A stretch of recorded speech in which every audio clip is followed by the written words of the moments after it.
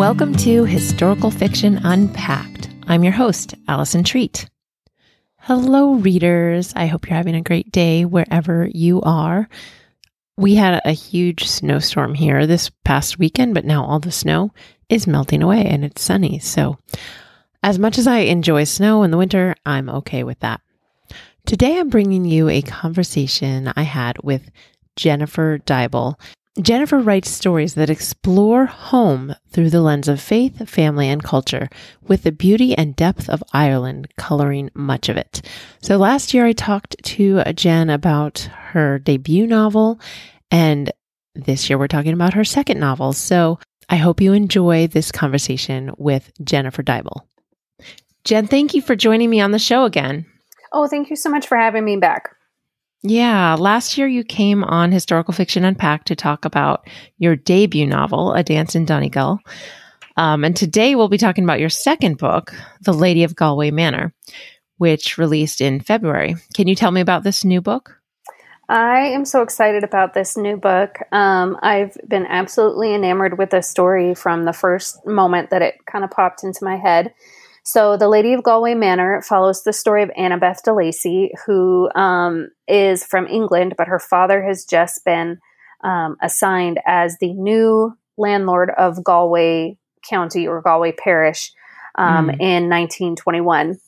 And without all the trappings of the court, she's very bored, and she has an eye for design. She helped a lot with their decorating at home and things like that. So she manages to finagle this apprenticeship with the ancestors of the man who created the Claddagh ring, which she had never seen before, but she had heard tales about how it had come from this village, and so she just had to see it. And as she's coming over, she's very excited because she's always grown up hearing about how barbaric the Irish are and how much they lack civilization and just how much help they need to sort of become real humans, basically. And so she's very excited to come help them. But then when she gets there, she sees all this beauty and culture. Their architecture is amazing. The intricacy of the designs of the ring itself and all the different ways that they can incorporate the Claddagh symbol in so many different ways. And she starts to think, well, surely if they were this uncivilized, would they even be able to accomplish this? And so she's, from almost the first day, she's having to sort of deconstruct all these things that she thought were true about the Irish.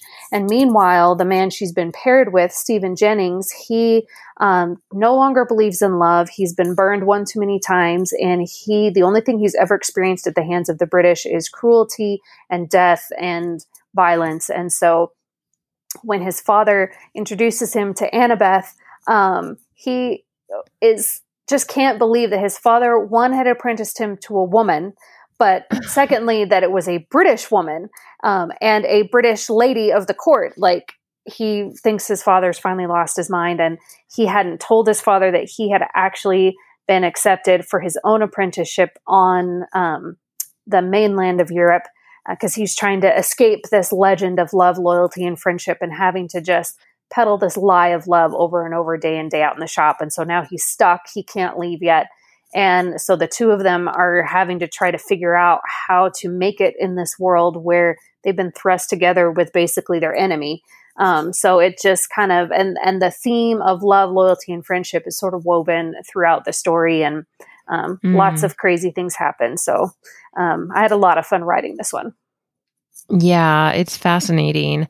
And putting those two such different cultures together, they're so opposed to each other. It's so interesting. So as you mentioned, it's 1921 and in Galway, Ireland. So what drew you to that particular place and period in time?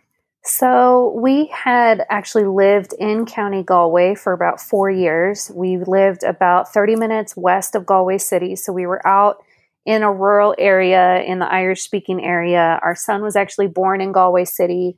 And part of our job when we were there, was to take tour groups around and kind of show them the authentic Ireland. Our sort of unofficial tagline was, "We don't do Blarney." So we were trying to get them exposed to the language, to the music, to the real, and get beyond the whole top of the morning to you. So we spent a lot of time in Claudia Shop and in Shop Street on Galway and in the pubs for traditional music sessions and just exploring the history of that city. And it's a truly magical city. I mean, you could say that about just about anywhere in Ireland, but there's something about Galway. It's the city of music is kind of its nickname in the island. So I was just really inspired by the time that we got to spend there and just the little peeks into their history that I got to experience firsthand. And that just kind of went from there. Now, I know we talked about this last time you were on, and I forget exactly. How long did you live in Galway or Galway County? In Galway, we were there about 4 years. Okay. And then did you live in a different part of Ireland as well? We did. We spent about 2 years in Donegal when we very first started that whole journey. Right. So you're just writing about the places you've lived now, right? Yes. Yeah. That's great that you had such close experience with this place. It was amazing. And I didn't set out when we moved there, okay, I'm going to do research for books. Right. The idea for the first book didn't come to me until after we'd left. And then the idea for this book didn't come to me until, again, many years after we'd left. So, but just getting to immerse ourselves in their culture and their language and everything for, close to a decade was just really a blessing and something that I'll always be grateful for. Yeah. What gave you the idea to throw a British lady into Galway? Because, I mean, it makes me think of Downton Abbey. Not that they went to Galway, but, 1920s. And, yes. It's so funny. I had actually started writing this book, and I'm one of those people, and I sort of hate this about myself, but when there's something that's super, super popular in pop culture, I'm like, ugh, no, I don't want anything. So that's how I was with Downton Abbey. I didn't watch it when it was first on and everyone was all into it. And I'm like, no, So I was actually in the middle of writing this book when I watched Downton Abbey for the first time. And of course, Tom and Sybil are my absolute favorite characters in the whole thing, other than Lord Grantham's dog. But I just gravitate to their story, and it kind of gave me a little bit of validation. Okay, yes, it would be very rocky, and right. And I was looking for some natural tension. With the first book, it was an American girl coming over, and so I wanted to kind of shake it up a little bit and think about and I just sort of, I wonder what would happen if, and just started playing around with some of those ideas. And a lot of people don't know that in the 1920s, there still were British landlords overseeing the Republic of Ireland. Of course, it wasn't called the Republic then, but that was sort of of course, Lord de Lacy is fictional. I have really no idea about a whole lot about who actually was the landlord at that time. But in history, Lord de Lacy would have been the last lord, because at that point, then they were in their fight for independence, which also comes into play throughout the story as well. When some crazy things happen with the Irish rebels and British military and things like that, because they're right near where I placed the shop. I fiddled with some of the accuracies of location a little bit, but right at the southern end of Galway City is military barracks where the British military was stationed during all of that. And that was actually true. I just sort of played around with where the shop actually is located just for my own ease of writing. But right. But yeah, so it really was fascinating to try and explore what that might have been like. Yeah, it is so interesting. Now, you mentioned already that one of the main threads in this story is the Claudia ring, the legend. Mm-hmm. Can you tell us a little more about the history behind that? Sure. So the man who created it, his name was Richard Joyce. And so in the book, just to protect, the innocent, I changed them to Jennings. So I wanted to keep it as close as I could without, risking stealing anything that wasn't mine to use. But Yeah. Richard Joyce was kidnapped back in the 17th century by Moorish pirates, and he was sold to a Moorish goldsmith as a slave. And so he worked for him for a very long time, and became very, very skilled at his craft. So much so that his master ended up kind of seeing him on the same level with himself. But poor Richard, when he was taken, left behind his one true love. And so while he was in captivity, he came up with this idea for this design that represents love, loyalty, and friendship. And for those who aren't familiar with what the Claddagh design is, it's a heart, and it's held on both sides by a hand, and then on top of the heart is a crown. And the heart represents love, the hands, friendship, and the crown, loyalty. And he created this ring and kept it. And eventually, there was some sort of treaty between their governments, and he was freed. And his master actually wanted him to stay on. And he wanted him to stay on so badly that he actually offered his own daughter's hand in marriage. But poor Richard was so lovesick, he wanted to go home to his one true love. And so he went back, and as fate would have it, she had waited for him. And so he presented her with this ring, and they wed. And his family, he set up his own jewelry smithing shop in Galway City. The Claddagh is an area in Galway City, and so that's where the name came from. And his ancestors to this day still run the Claddagh jewelry shop in Galway City. Wow. That's amazing. So does this thread of love, loyalty, and friendship kind of go through the book as well? It does. And it goes on several levels, because you have Stephen and his father, Seamus. Stephen's mother died when he was born in childbirth.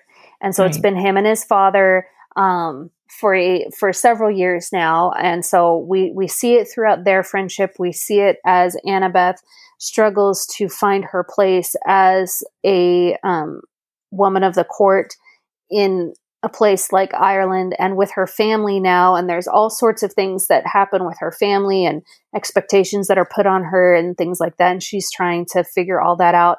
And then also with Annabeth and Stephen together, and then with the people of Galway, it sort of all interconnects. But each character is also kind of in their own fight to either discover the true meaning of love, loyalty, and friendship, or to hold on to like the last vestiges of those things that they see sort of disappearing in their own lives. I see. Okay. So what lessons do you hope readers will take from this novel? I hope that they will be kind of challenged to see the way that they view the world. I think that's one of the biggest blessings of being able to spend any kind of time abroad, is getting that glimpse of someone else's worldview. And, there's a lot of themes in this story that I did not intentionally set out to put in there, but I was writing this story in the summer of 2020, when not only was the pandemic happening, but in America, we had all these riots and social justice things going on.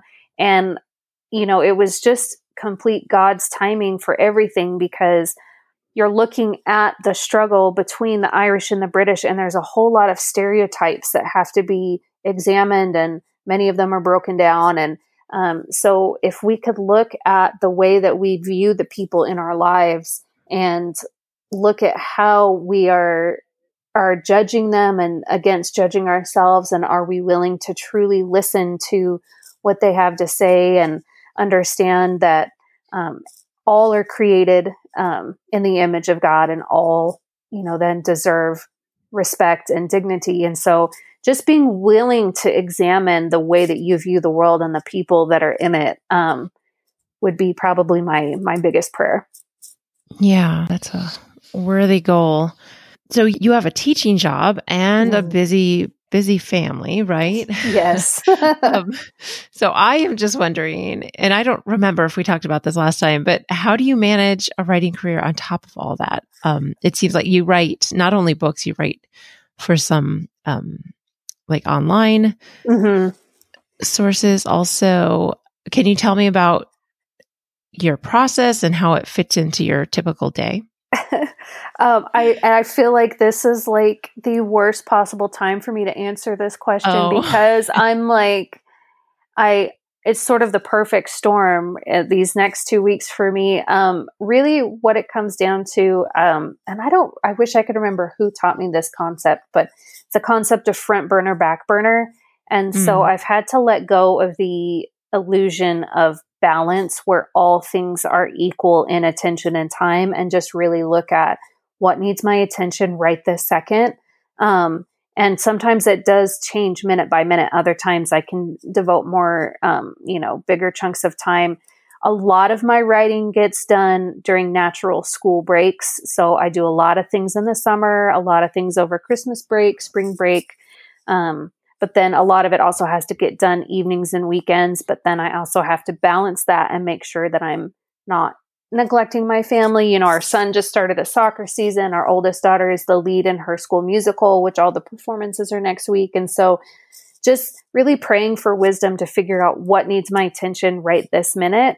And it is really hard because teaching, is an all-encompassing job. And it really takes my energy, body, mind, and spirit, as does, being in my family and raising my children and being a wife and all of that. So it's just by the grace of God that I can try and do it justice of what needs my attention when.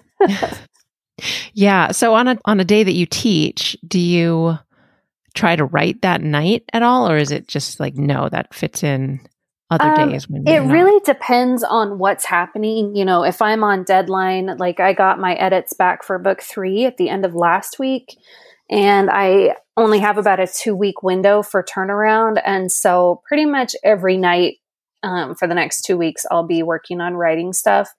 If I'm not like on imminent deadline, it kind of depends on what's going on. Some nights I just physically, mentally can't. Other times I meet twice a month with a local writers group, and we'll go and we meet at Panera and we eat for about an hour and catch up. And then for about an hour, we all bring independent things to work on and we just get some work done. And so I know on those nights I kind of plan ahead. And so I already know, all right, I got to save some of my energy for writing work. So I don't have a set thing, which as a planner is kind of annoying to me sometimes, but I've just learned to roll with it. Right. Well, it sounds like you have to really, when you have that much going on. Yeah. So you mentioned book 3. Is that, yes. Can you tell us about that? I'm very excited about this one too. It does have a title now, but we're not sharing it quite yet. I want to wait just a little bit longer, but, this story takes us back to Donegal, but it's a standalone story. So now we're in 1935, and it's set in a similar area as to the first book, but it's a little bit closer to Letterkenny, which is the main town that they visit in the first book. But it follows the story of Brianna Kelly, who is an orphan. She's the lowest scullery maid at a girls' boarding house just outside the city. And she's the ward of the headmistress. And the headmistress, it's very much like a Cinderella type situation, but not really a Cinderella retelling. And she only has this shard of a necklace that's left from her family. It's the only connection she has. She has no idea who her real parents are or what happened to them.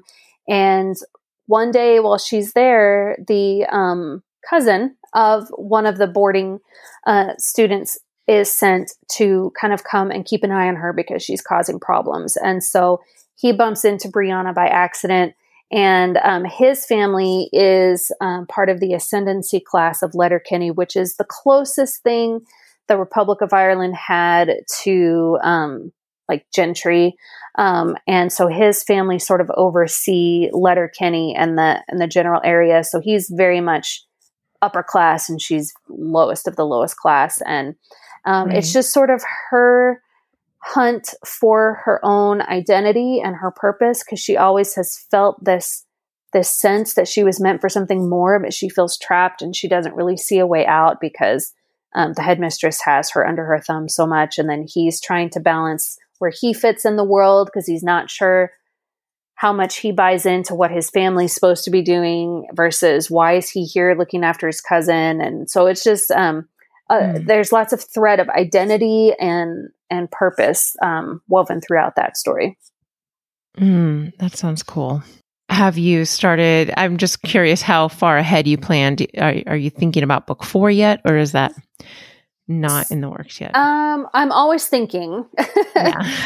Book 3 was my last book of my current contract. So nothing official in the works, but I've definitely got several story ideas brainstorming. So when we're ready to start pitching again to my editor to see if she wants anything else, that I'll be ready to go. So lots of crazy ideas. Sticking around in Ireland for a little while, I think. I found people really, really enjoy that. So, right. Yeah. And thinking lots of different time periods too. One story idea is during the potato famine, and one would be more continuing in the kind of late 19 teens, early 20s time frame. Okay. So yeah, lots of ideas floating around up there. Right. Good. And you seem to have that niche with the Ireland angle. So that's good. Yeah. People enjoy that. Yeah. So this is a question I ask all my guests, and you answered it before when you were on the show, but you might have a different answer now. I don't know. How do you think learning about history through story helps us approach life in the present? Goodness, I do remember answering that question, but I honestly have no idea what I said. The first thing that came to my mind was that quote, and of course I can't remember who originally said it, but those who, basically, if you fail to remember history, you're doomed to repeat it. And so I think if we can look back at the lessons that there are to be learned in history, that it can help guide us to a better future, whether that's just for ourselves personally or our family or our culture. And I think we just gain a greater sense of empathy when we can see the world through other people's eyes, whether that's in different cultures and time periods, or just, like Arizona in the Wild West might as well have been a different country. So yeah, just those lessons of kind of getting outside of yourself and seeing the world through different eyes to build that empathy and sort of wisdom for moving forward. Right. Yeah, that's good. So Jen, this has been a wonderful conversation. What is the best way for listeners to follow you?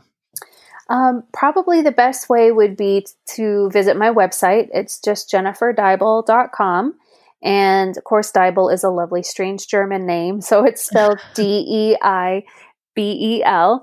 And there's all the information about my books. There's links to all of my social media. They can sign up for my newsletter that I send out about once a month.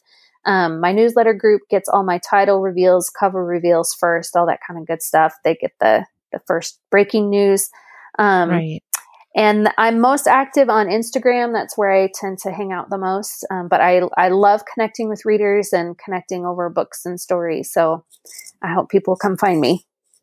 Yeah, that's great. So thank you so much for being with us. Oh, thank you so much for having me. It's always a pleasure chatting with you. Well, friends, I hope you enjoyed listening to my conversation with Jen. I just think she's a delight, and I love learning about Irish history. It's so fascinating. Isn't it appropriate that this releases on St. Patrick's Day? So happy St. Patrick's Day to you. Let me give you the rundown about where you can find everything and support me. So if you're not already following and subscribed to this podcast, please do that. Please leave a star rating and review. Also, you can find the show notes at AlisonTreat.com/blog. That's ALISONTREAT.com/BLOG. There you can find links to Jennifer's books and her website and her social media, and keep in touch with her. And you can also find links to more info about me, my Patreon account, where you can support the show and the other work that I do. and also get to our Facebook group, which you can join. You can also find that on Facebook just by searching Historical Fiction Unpacked Podcast Group. It's easy to find, and we'd love to have you there. Also, I have an Instagram page. Make sure you follow me on there, Historical Fiction Unpacked. I want to leave you today with an Irish blessing that seemed really appropriate considering the Clodagh ring that Jennifer told us about. May your mornings bring joy and your evenings bring peace. May your troubles grow few as your blessings increase. May the saddest day of your future be no worse than the happiest day of your past. May your hands be forever clasped in friendship and your hearts joined forever in love. Your lives are very special and God has touched you in many ways. May his blessings rest upon you and fill all your coming days. So even though that's an Irish blessing for a wedding, it's what I wish for you, dear readers. So keep reading historical fiction, and I will talk to you again next week.